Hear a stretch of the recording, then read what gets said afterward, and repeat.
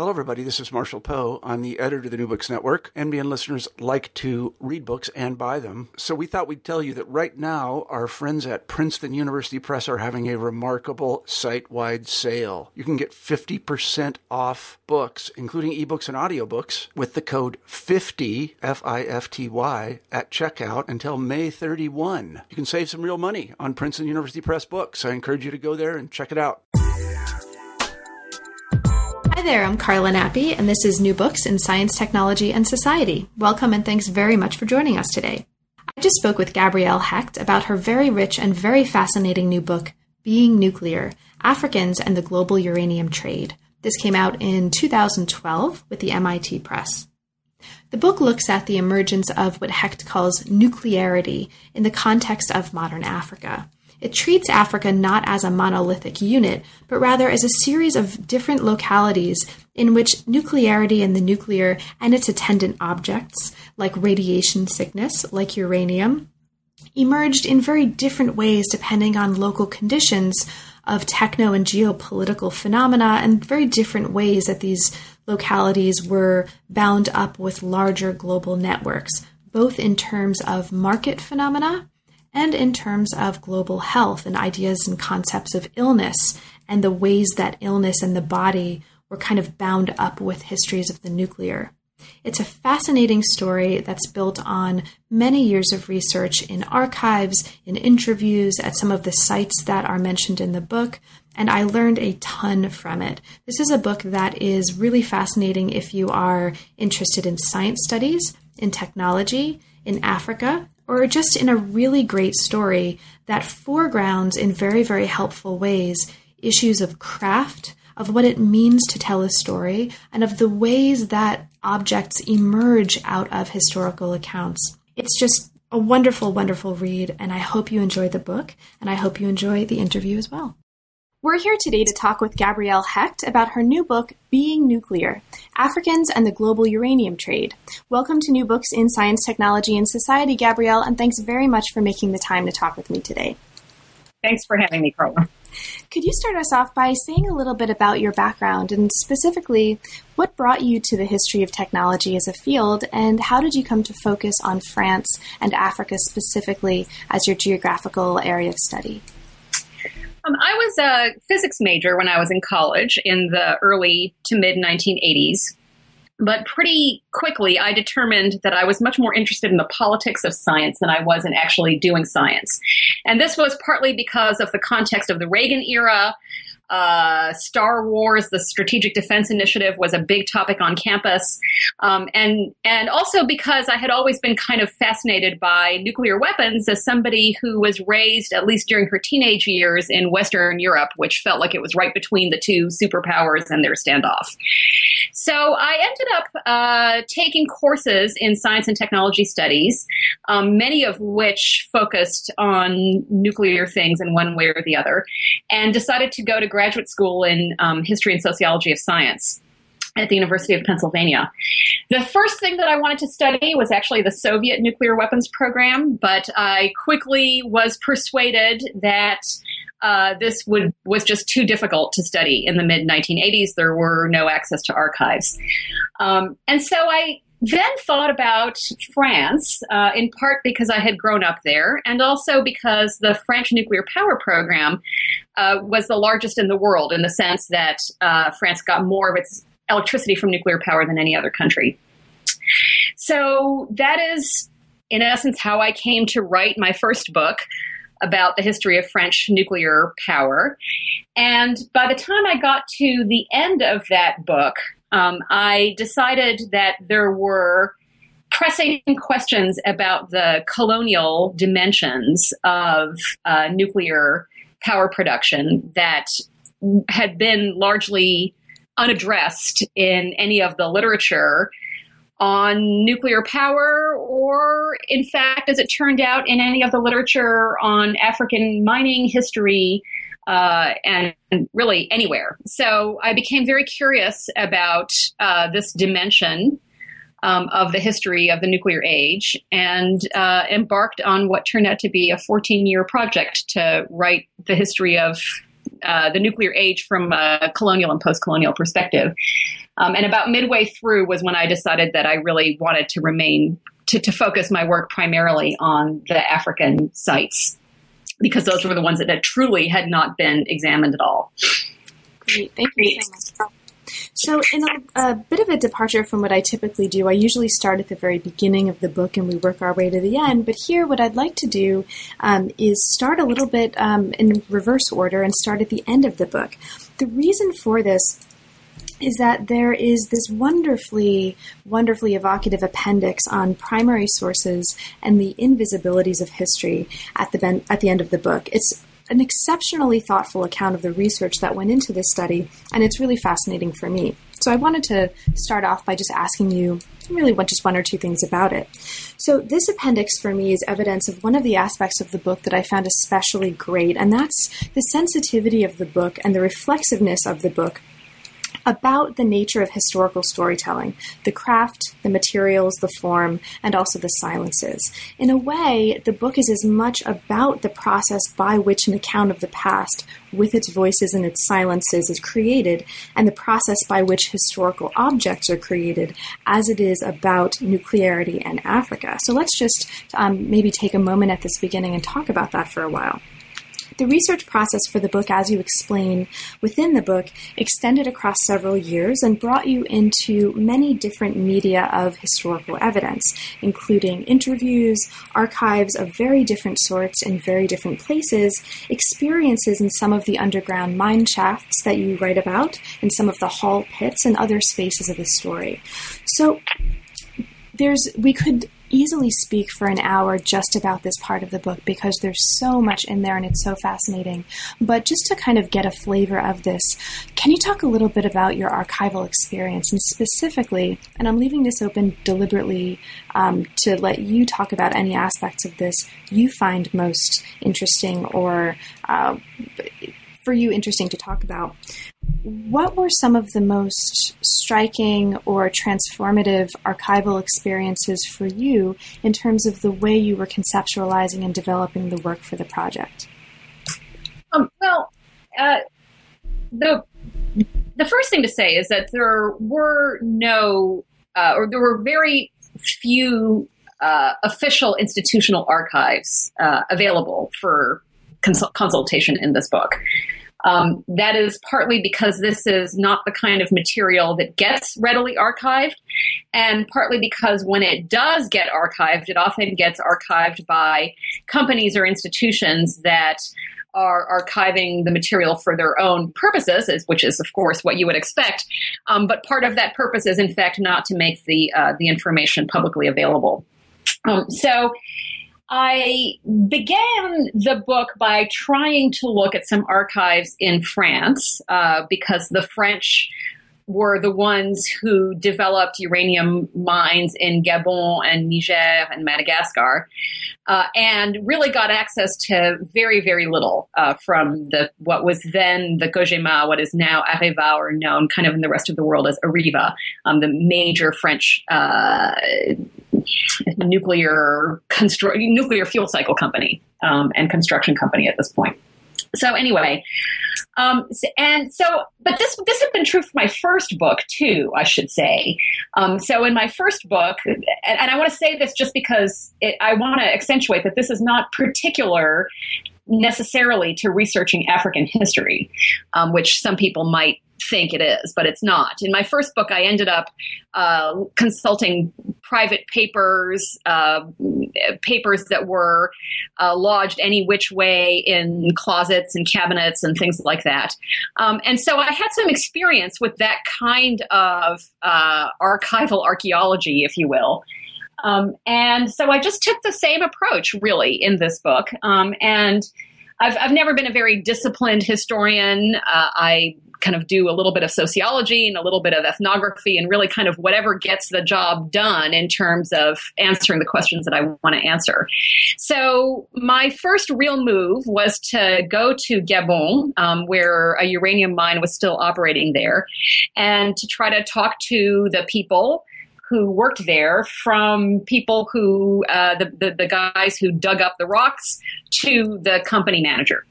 and, kind of as many people in between, and in those kinds of categories as I could find.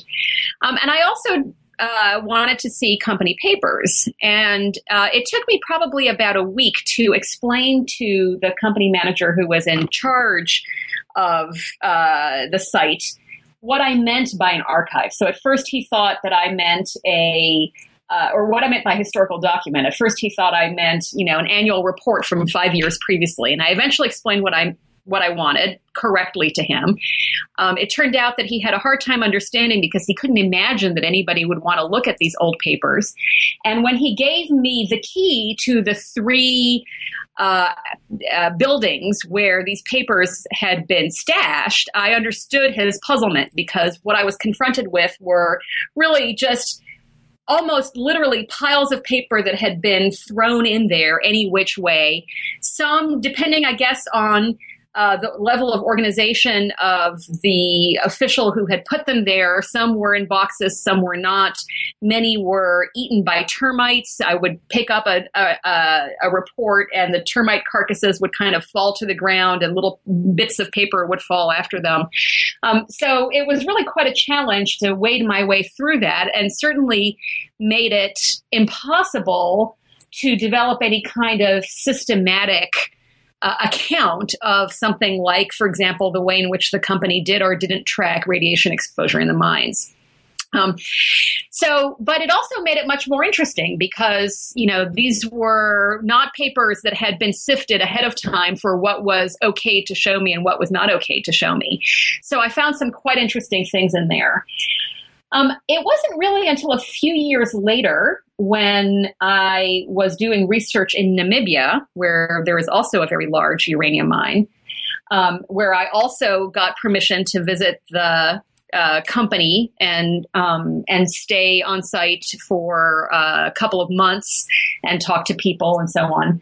But it wasn't until I got there and saw those archives that I understood more about what was going on with the archives in Gabon. So in Namibia, the uranium mine there is, the parent company is Rio Tinto Zinc, which is a very large British multinational company. And RTZ had been targeted by anti-mining activists and anti-nuclear activists and so on for many years already. And so it was a company that had clearly developed a sense of the importance of keeping records for the purposes, of course, of countering lawsuits and other kinds of political action. And so when I was given access to their archives, what I was confronted with was still not what a historian normally thinks of as an archive, with a finding aid and so on, but it was spotlessly clean, well-organized room full of binders that were clearly labeled so that when you picked a binder off the shelf, you knew what you were getting. And I kind of realized in that moment that, the Gabonese archives, or the archives of the French company in Gabon, were the collection of a company that had never expected to have to account for its activities to anyone. Whereas the Namibian company, or the company situated in Namibia, rather, was a company that already knew and that had known from the beginning that it was going to have to, that the day might come when it might have to account for its activities in some way, shape, or form. And so it was determined to make that possible. So that was, I ended up feeling that was pretty striking to me and helped me actually think about also the history that I was telling of those two companies. Great. So along the lines, as well as talking about the interviews and the archives, just another question about the form of the book, since we're on this topic, before we actually get into the meat and potatoes of it. The form of the book is very striking. There are chapters that are interspersed with vignettes that each offer historical context on the coming chapter that you'll be talking about. Can you talk about that as a formal decision? How did you decide to structure the book in that way, and why did you decide to do it that way as opposed to just having straight up chapters that incorporated the historical context within the narrative? Well, the topic is a very unruly topic, and there isn't a single historical narrative or historical context for any one of the episodes or developments that I discuss. So, it would be possible to go on endlessly about all these multiple contexts and all the ways in which they shape whatever item it is that I'm discussing.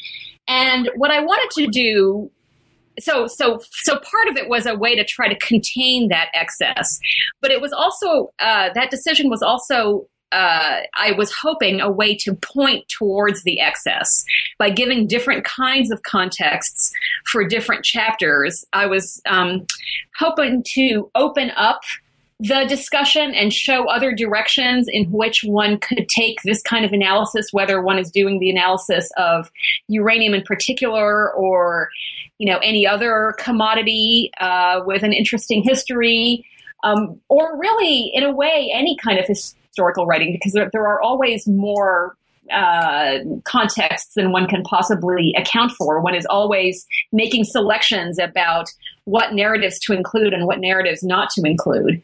And so this really was a way of trying to evoke that in the readers so that they would get some vision of what these multiple directions could be.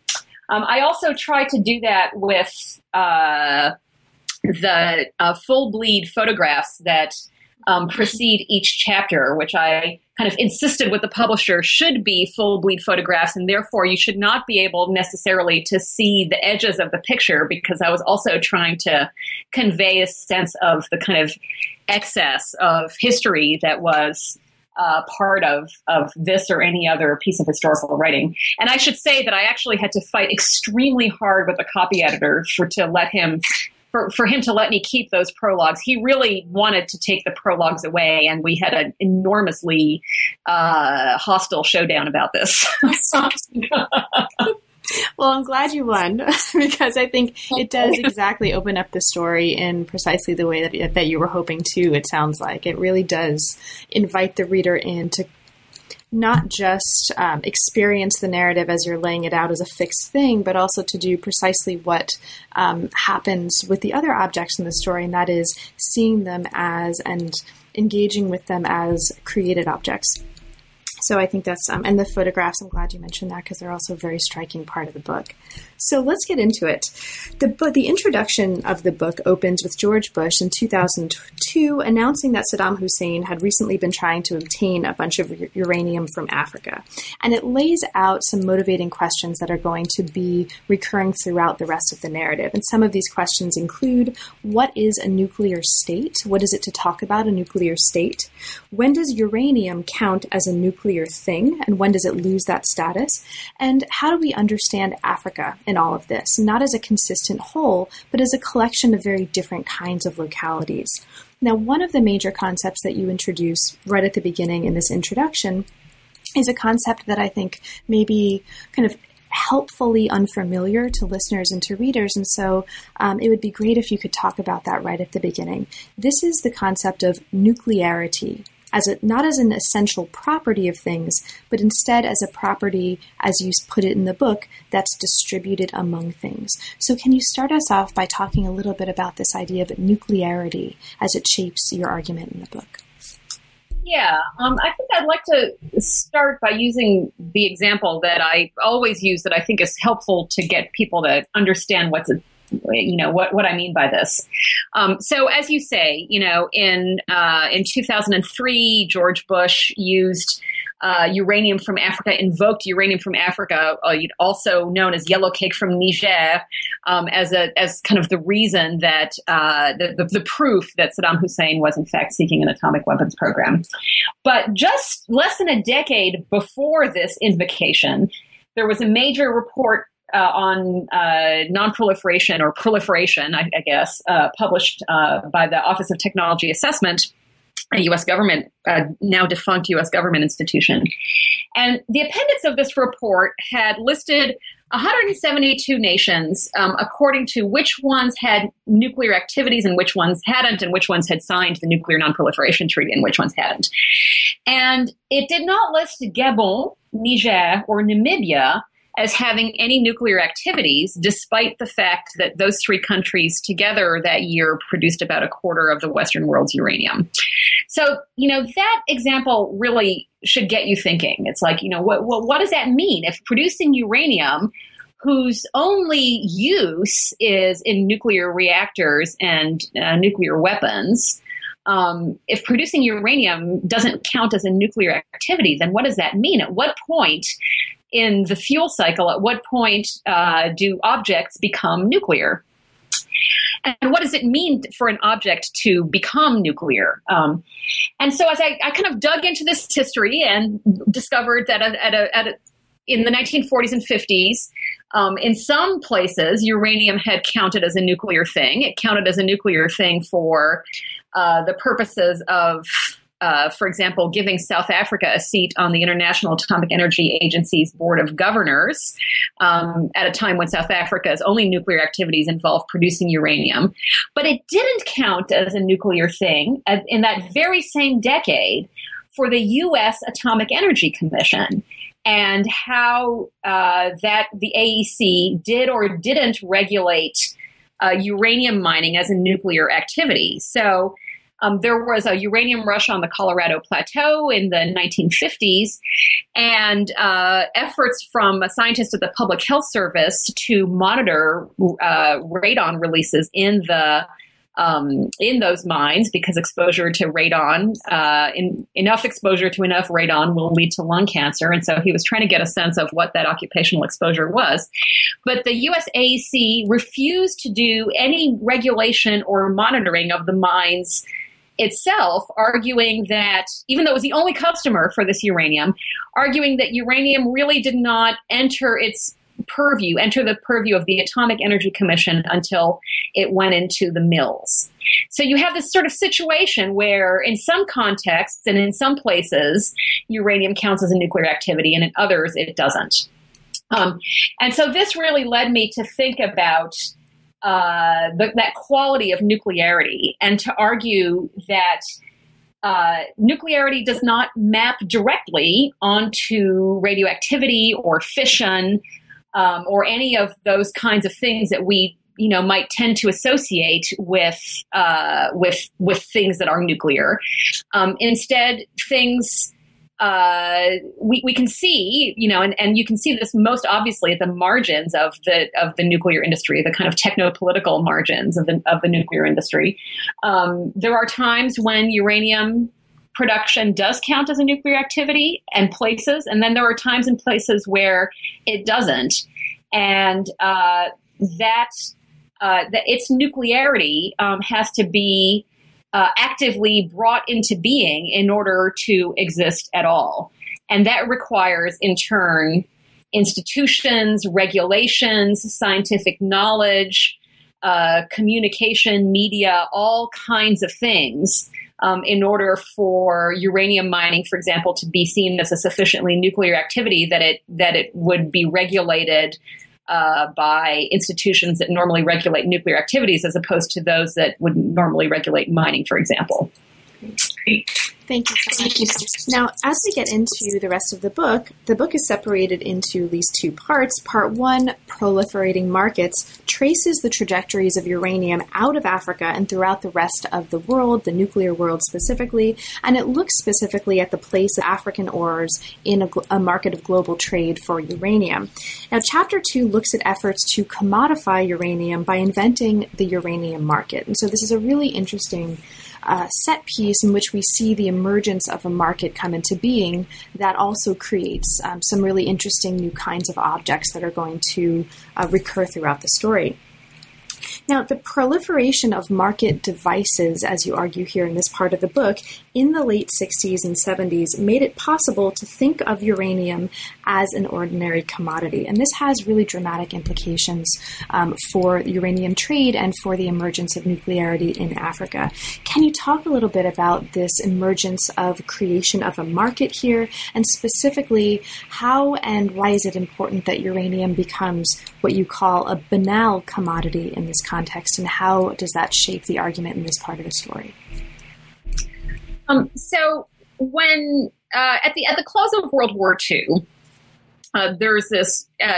The United States decides that it's going to, well, actually, General Groves decides, the guy who was in charge of the Manhattan Project decides that he is going to try to get a monopoly on the world's uranium for the United States in order to prevent the Soviets from developing an atomic weapon. And he and a few others are convinced that uranium is a very scarce resource, and so that it seems possible to get a monopoly on uranium.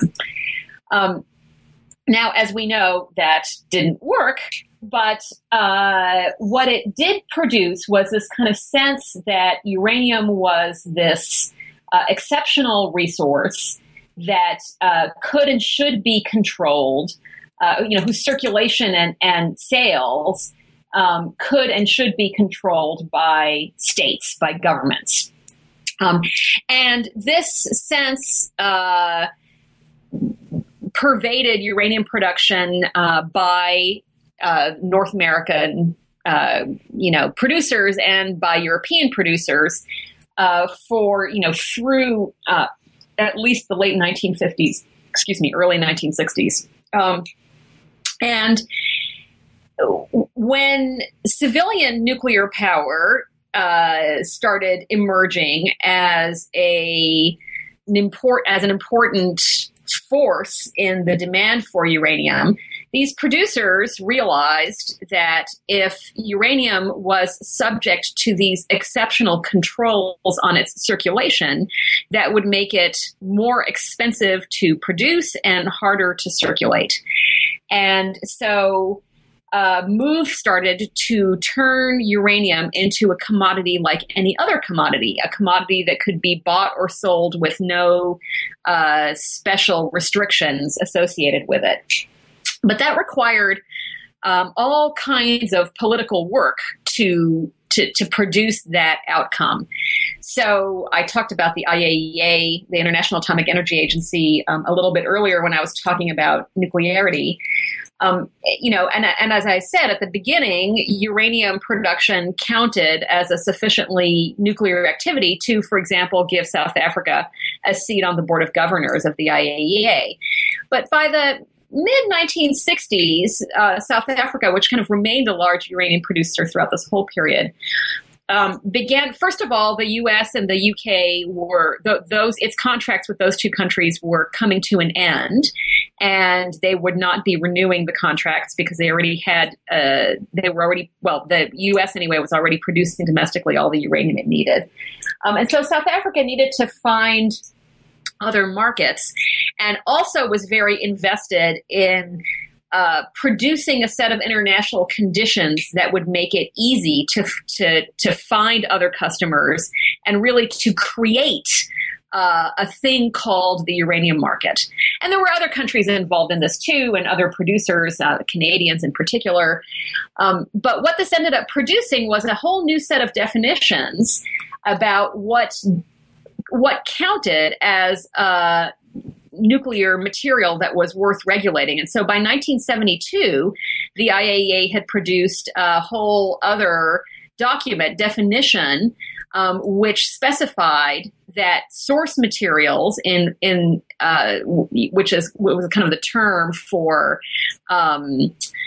radioactive materials that would be used in fission and fusion, did not include uranium ore. That is to say that uranium would not be counted as a nuclear material. And this was instantiated in IAEA documents. And so for me, that is in a way one of the first market devices, because what it does is it doesn't actually create the uranium market, but it makes it possible to conceive of such a thing as the uranium market. And from there on, producers did their best to build on that condition of possibility and to come up with a whole series of ways of measuring uranium production and the availability of uranium on the market, and then pricing uranium in such a way that it would make it easier and easier to treat uranium like an ordinary commodity. At the same time, there were always ongoing debates about whether you ever could treat uranium as an ordinary commodity. So, for example, the price of uranium did not make it onto a metals exchange until 2007 because its commodity status was, it really wasn't being treated as a commodity in the ordinary sense of the term. For example, purchase contracts were always these long-term contracts with the prices set in advance and so on, which is, true of other commodities too, but the particular way in which they were arranged for uranium was somewhat different.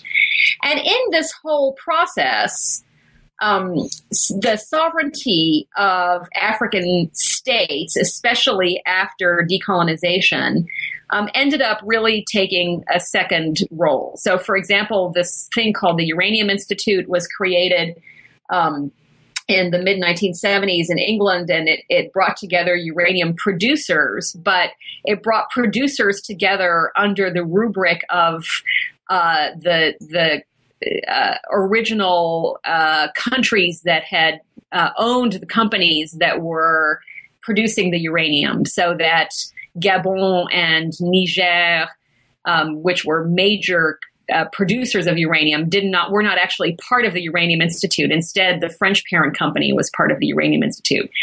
So part of what I try to show in that chapter to set up the rest of the book, or the rest of part one, are the ways in which sovereign African entities were excluded from the production of the devices that would enable the creation of the uranium market. Great. Thank you so much. Now, the next 3 chapters in this part 1 of the book, chapter 3, 4, and 5, all focus on different ways of understanding the transnational technopolitics, as you call it, of uranium in different constellations of places. So chapter 3 is going to look at South Africa, Britain, and Namibia. Chapter 4 is going to look at Gabon, Niger, and France. And chapter 5 looks at Namibia, Europe, and the U.S. Now, we could, again, speak for easily an hour about any one of these chapters, so instead I'm going to distill my questions about these in rather pointed ways to just take us through the material by looking at a couple of examples. In Chapter 3, you focus on South Africa, Britain, and Namibia by looking closely at the case of, and let me know if or just correct me if I'm mispronouncing this, Rossing, yeah. Perfect. The case of Rossing. Now, this is really fascinating because this is a case in which we see uranium becoming kind of repoliticized by the idea of an apartheid-fueled atomic bomb. So apartheid comes into this as an important part of the technopolitics of this story. Can you talk a little bit about that in the context of the case of Rossing in particular in this part of the story? Yeah. I mean, I think in some ways the more interesting example from Rossing is the example in the 5th chapter. I was going to get to that as well, but feel free to jump to that. Well, my answers have been so long at this point that I think I'll just jump straight to that one. So Rossing was located in Namibia, and it opened, the mine opened for production in the mid 1970s, but it was first opened up in the early 1970s. And Namibia at this time was territory that was occupied by South Africa. It had been given to South Africa as a protectorate after World War I, when Germany was divested of its colonies. And after World War II, those arrangements, the UN promoted the idea that those arrangements should end, but South Africa, especially once the National Party came into power in 1948 and officially established the apartheid state, South Africa, was quite intent on hanging on to Namibia as its territory. So it was a colonial occupier, and the Namibian liberation struggle had worked very actively to enroll international allies in its struggle to end South African occupation.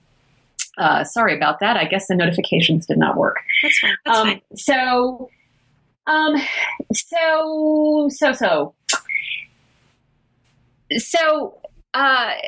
in 1974, the UN created this Council for Namibia, which, among other things, issued a decree that it was illegal to export any natural resource from Namibian territory so long as the South African occupation persisted. So what this meant was that from that perspective, the Rossing mine was born illegal because it was doing exactly that. It was mining uranium and seeking to export it to Britain and Japan and the United States and various other places. So it very quickly became this target for the anti-colonial struggle and the anti-apartheid movement.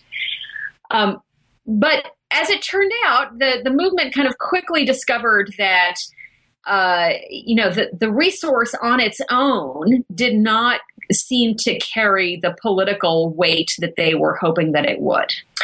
And at the same time that this struggle was going on, there were also increasing suspicions that South Africa was seeking to build an atomic bomb.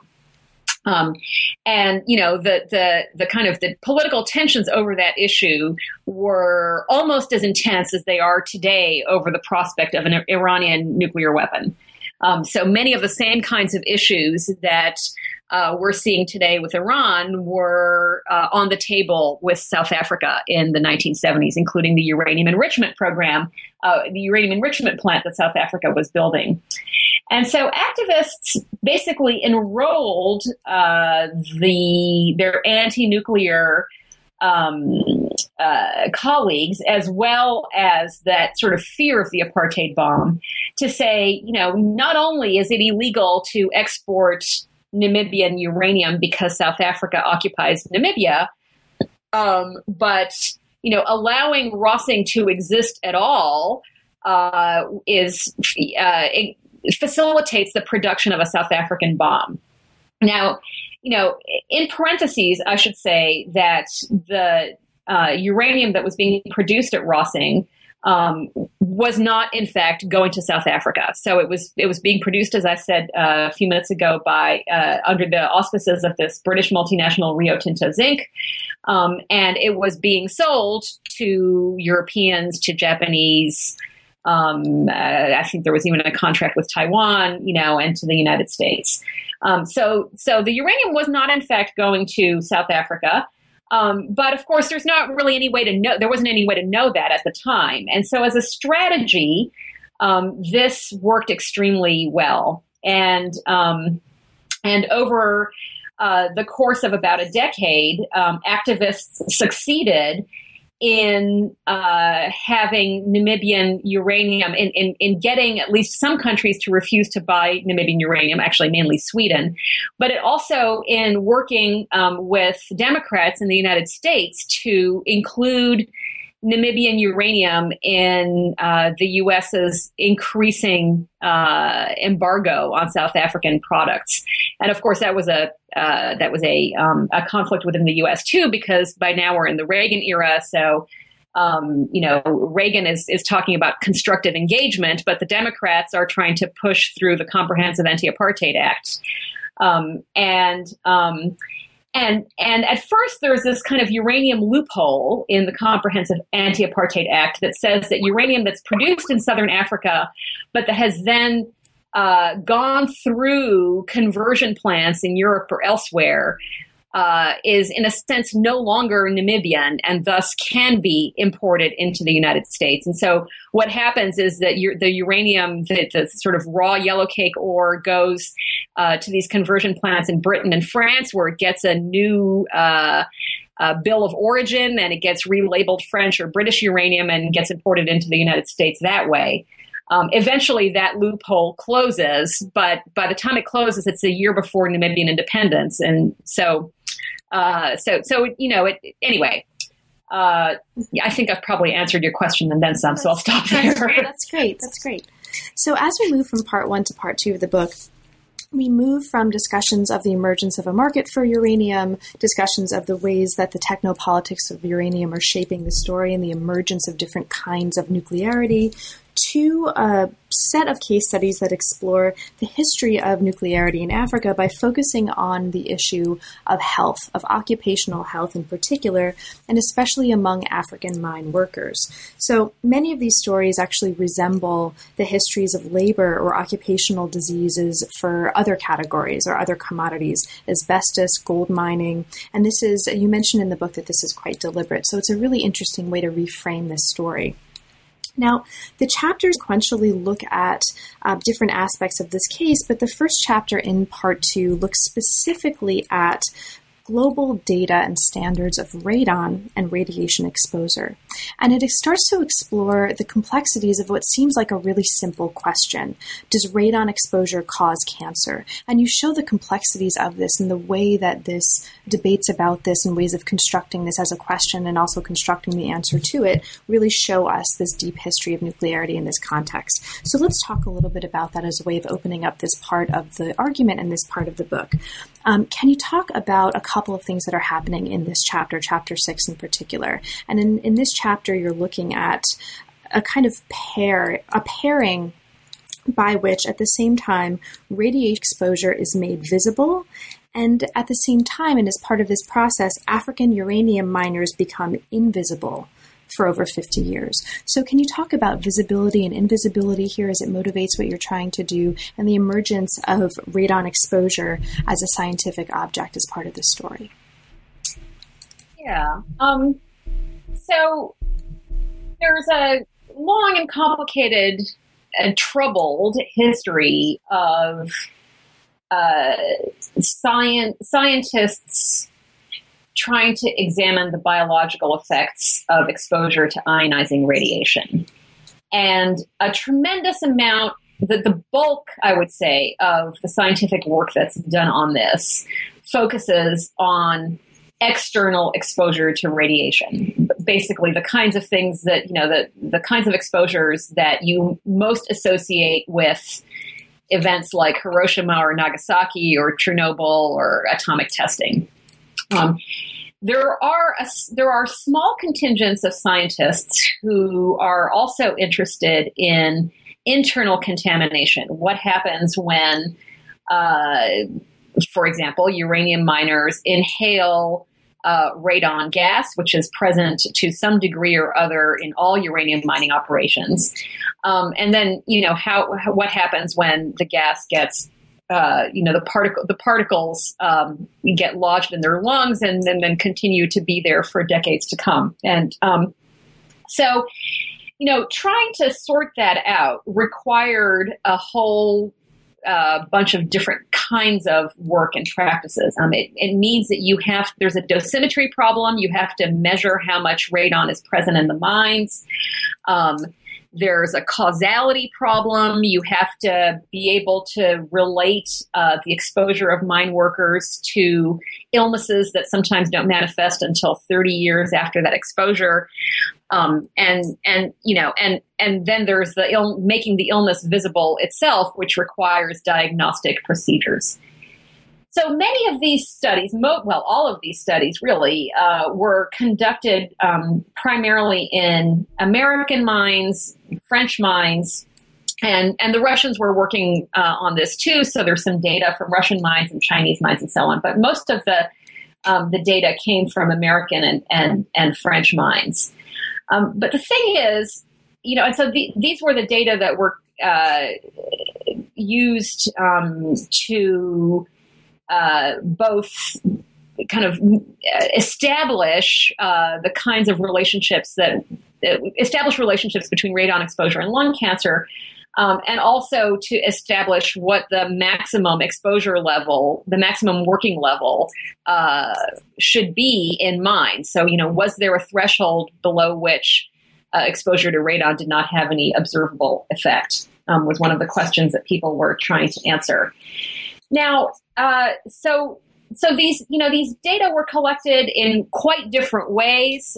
So, for example, American data was collected epidemiologically, which didn't necessarily make causality very visible. French data, a lot of the French data was actually data from animal studies, So they these were data that were contested by the Americans as having little relevance for humans, whereas the French contested the American data for being very imprecise in its dosimetric measurement. So, in the American data and the French data, there were aspects of this relationship between radon exposure and cancer that were visible and aspects that were invisible already in the production of data there.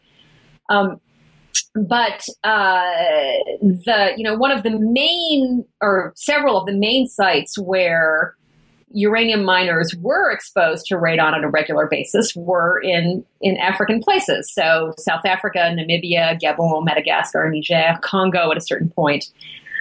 And in those places, as I sort of say later in other parts of the book, such data as was collected concerning radon levels in mines never made it into the international scientific literature for reasons that I explain more fully in the book.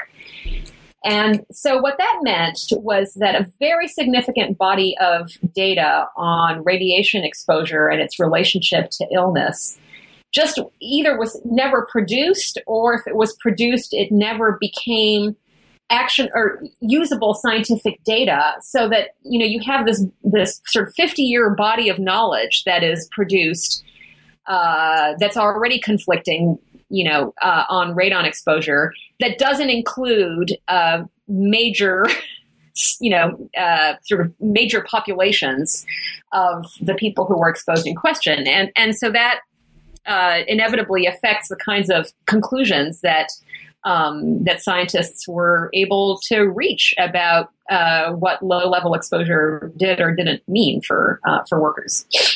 And in the chapter, in this part of the book, specifically in Chapter 8, you actually talk a little bit about the importance of the fact that black miners were understood as short-term migrant workers, and this actually contributes to the invisibility of nuclear things in this context. They weren't treated as data in the same way that other kinds of populations of workers were. Right. Right. Yeah. So, it might seem odd to be saying, well, miners aren't treated as data, because of course, what you want to, it seems like the first thing that you'd want to show is that people are much more than simply data points. But what you see in the South African case is that, if people don't even make it, if they never become data points to begin with, then, exposure and illness, per force remains completely invisible. Now, Chapter 7, just to take a step back for a moment before we then leap forward, looks particularly at these phenomena by zooming in very carefully at the connection between nuclearity and labor.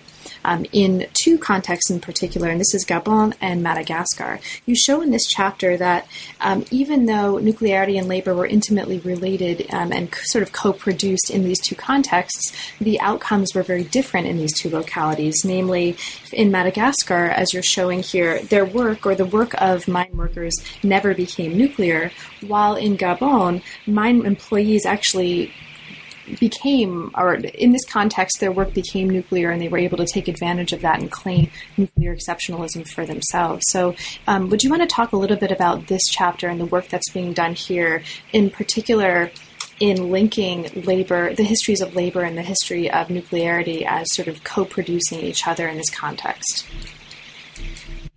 Yeah. So, in Madagascar, the mines were mining lasted from the mid-1950s to the late 1960s. So it kind of spanned the period of decolonization, but was really established while Madagascar was still very much under French colonial rule. And the mines themselves were in extremely remote desert areas. So even though the French had been very active about monitoring radiation exposure in French mines and about setting in place a quite extensive infrastructure that did, in contrast to the Americans, treat uranium mine work in France as a nuclear activity, they did not translate that all the way over into the Malagasy context. So the work that was done in Madagascar to make radiation, the presence of radiation visible, was extremely minimal. And generally, the sort of effect of radiation was not explained at all to the Malagasy workers, who themselves, because of the remoteness of the area and a variety of other reasons, didn't have access to external sources of knowledge about uranium or anything nuclear, really. So, the kind of, Hiroshima, Nagasaki nuclear power plants, these were not things that had any meaning in this part of Madagascar, nor was there any reason for them to have any meaning. They had no political capital, no cultural capital. They were just simply not relevant. So between the fact that radiation monitoring was extremely skeletal and the fact that there were no additional sources of information that were readily available to people, that what I argue is that their work did not become nuclear. And part of what that meant was that, not only did they never find out their radiation exposures at the time, but they never, there was never a time after the mining time where that information became common knowledge. To the point that there are, there have been some very rudimentary studies since then that have shown that some of these old mining sites remain extremely contaminated and people are getting water from them and so on, but that's just still not visible. In Gabon, the mine started there right at the period of independence. It started in 1957. And didn't really get going until 1959, by which point Gabon had gotten its independence.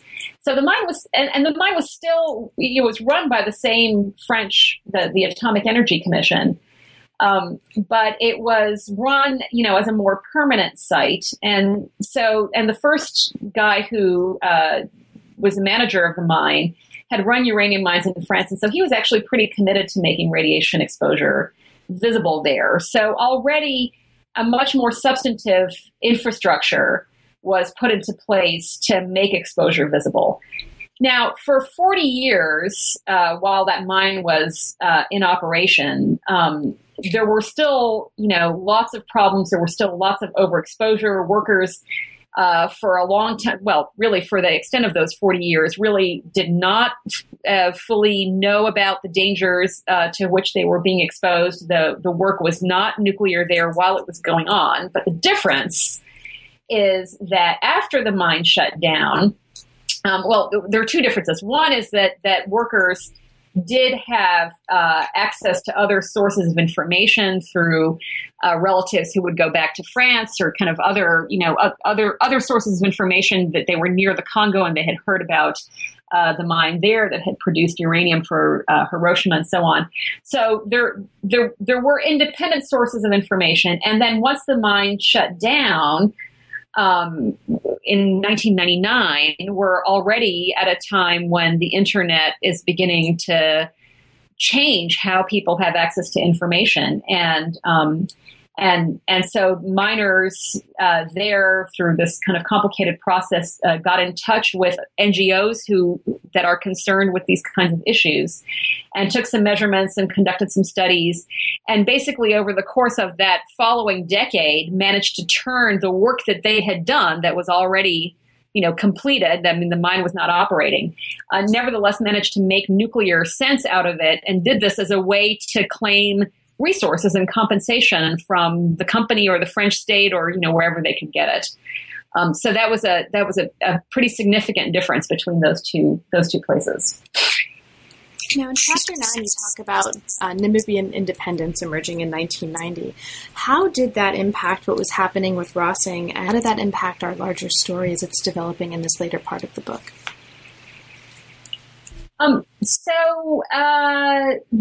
Namibian, as I mentioned earlier, the anti-apartheid, anti-colonial struggle in Namibia fastened upon uranium, the uranium mine, as a kind of emblematic, of South African occupation pretty early on. And what that meant was that members of the liberation struggle had active contacts with their colleagues who were working in the uranium mine. And so what that in turn meant was that there were all kinds of channels of information going back and forth about uranium. And of course, activists on the international scene were pointing out what the dangers were. And all of this ferment basically worked to make occupational health a central concern of the emerging labor union at Rossing.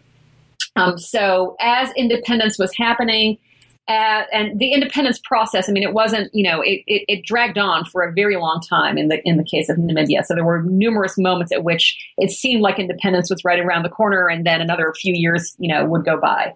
And so through this whole process, the workers at Rossing were getting more politicized. They created this labor union. They had these contacts with activists elsewhere in the world, and ended up making occupational health primary focus of their unionizing activities after independence. Great. Now, as we come to the end of the book, in Chapter 10, you talk about some of the ways that these issues are playing out today for Africa, and maybe it's a good way to bring this to a close, or to ask you at least the penultimate question by asking you to talk about how some of these issues are playing out today in the context of contemporary technopolitics and nuclearity for Africa. Mm-hmm. Well, so there's this uranium boom going on all over the African continent. So in addition to the countries that I've already discussed, now there are, Gabon and Madagascar are not at the moment uranium producers, although there's talk of restarting uranium production in Gabon. But South Africa, Namibia, and Niger are still very much uranium producers. There's a new a mine that opened up in Mali Malawi a few years ago. There's talk of had been talk of opening a mine in Mali before the war there that started earlier this year.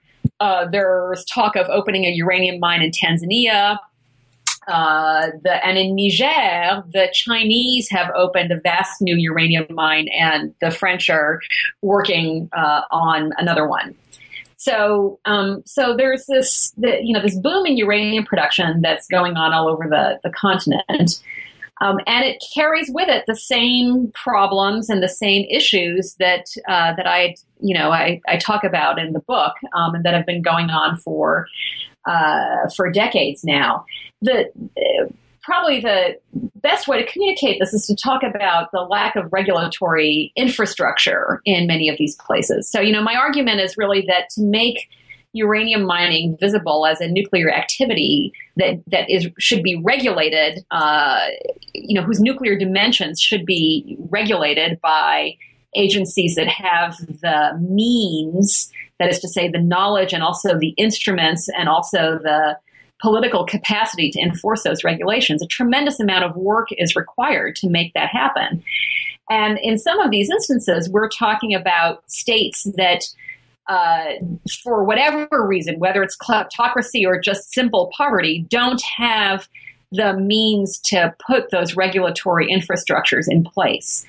And so you either have a situation where the mining companies themselves are trying to look like good corporate citizens and are basically putting the regulatory infrastructures in place or staffing them themselves, which is what you have in Namibia, which actually probably truly is one of the best regulated places on the continent. Or you have situations such as the one that obtained in Niger, where at least as of a couple of years ago, yes, there was a state radiation protection board. It had exactly 2 radiation monitors to give to inspectors as they were monitoring radiation on these vast mines. I mean, the mines in Niger are just absolutely huge. And the idea that you could do any kind of effective regulation with 2 instruments is laughable, or it would be laughable if it weren't that, lives were at stake. So those are the kinds of issues that aren't going to go away with this development of uranium all over the continent. You've been listening to New Books in Science, Technology, and Society. Thanks very much for joining us, and we will see you next time.